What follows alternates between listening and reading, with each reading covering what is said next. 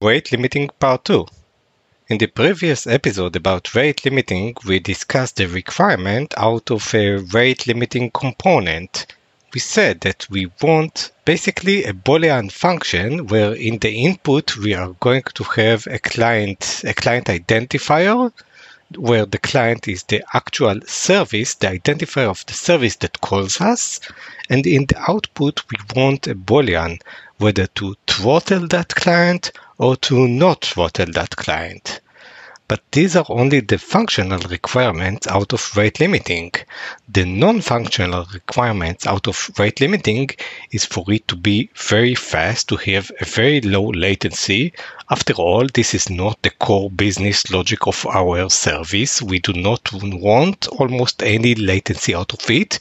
We want it to be as accurate as possible, to throttle the clients that need throttling and to not throttle the client that do not need throttling.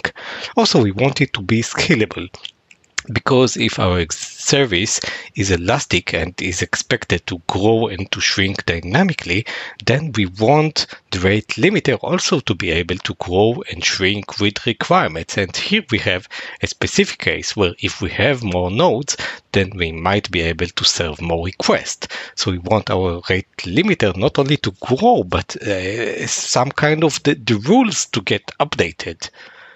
High availability is not that of a concern to the rate limiter, because in general, if our service is up, then our rate limiter should be up because it's going to be kind of part of the service. However, it's going to be very important to have good documentation of the rate limiter and ease of integration of the rate limiter, because this is just yet another task where developers need to do while they actually want to focus on the business logic and not on the logic of the rate limiter. We do not want to introduce as much as possible, any friction there. The first solution to a rate limiter is the simplest one, and will get progressed through time to more complex solution. In the first solution, we look at only a single node. A single node, our cluster is composed as out of the single host that get requests. Inside this host, we have our rate limiter, but the rate limiter has different components to it. One is a component that retrieves the rule, right? The rules for the rate limiting or the configuration for the rate limiting. Second is the storage of these rules inside the memory. Third is the identification of what is this client. Is this client A, client B, client C? Fourth is the checking of the rules of the client against these rules. Our rules should be retrieved periodically from a rule database. So we need to have a separate external database, a standard create, update, delete, read database that will hold all these rules. And we want all these rules to be stored in cache.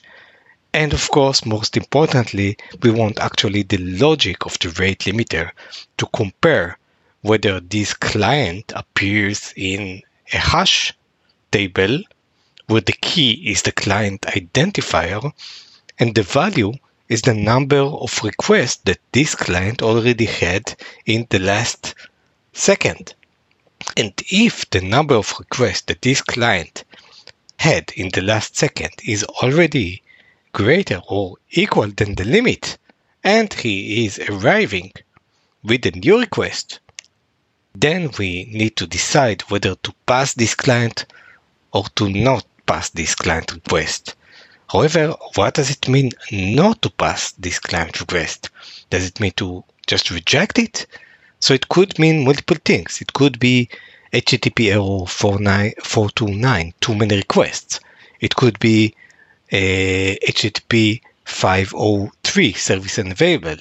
It could be that we just queue the request to serve it when we have a better availability on our service. And it could also be just dropping these requests. In the next episode, we are going to look at what are the rate limiting algorithms, what is the design of such a system, and how to make our simple solution that contain the rate limiting rules retrieval, the storage of the rules in memory, the fetching of the rules periodically, the checking the client identifier, the checking the rules against the client A, and the rate limiter itself, how it could work also not just on a single node, but also on a distributed cluster.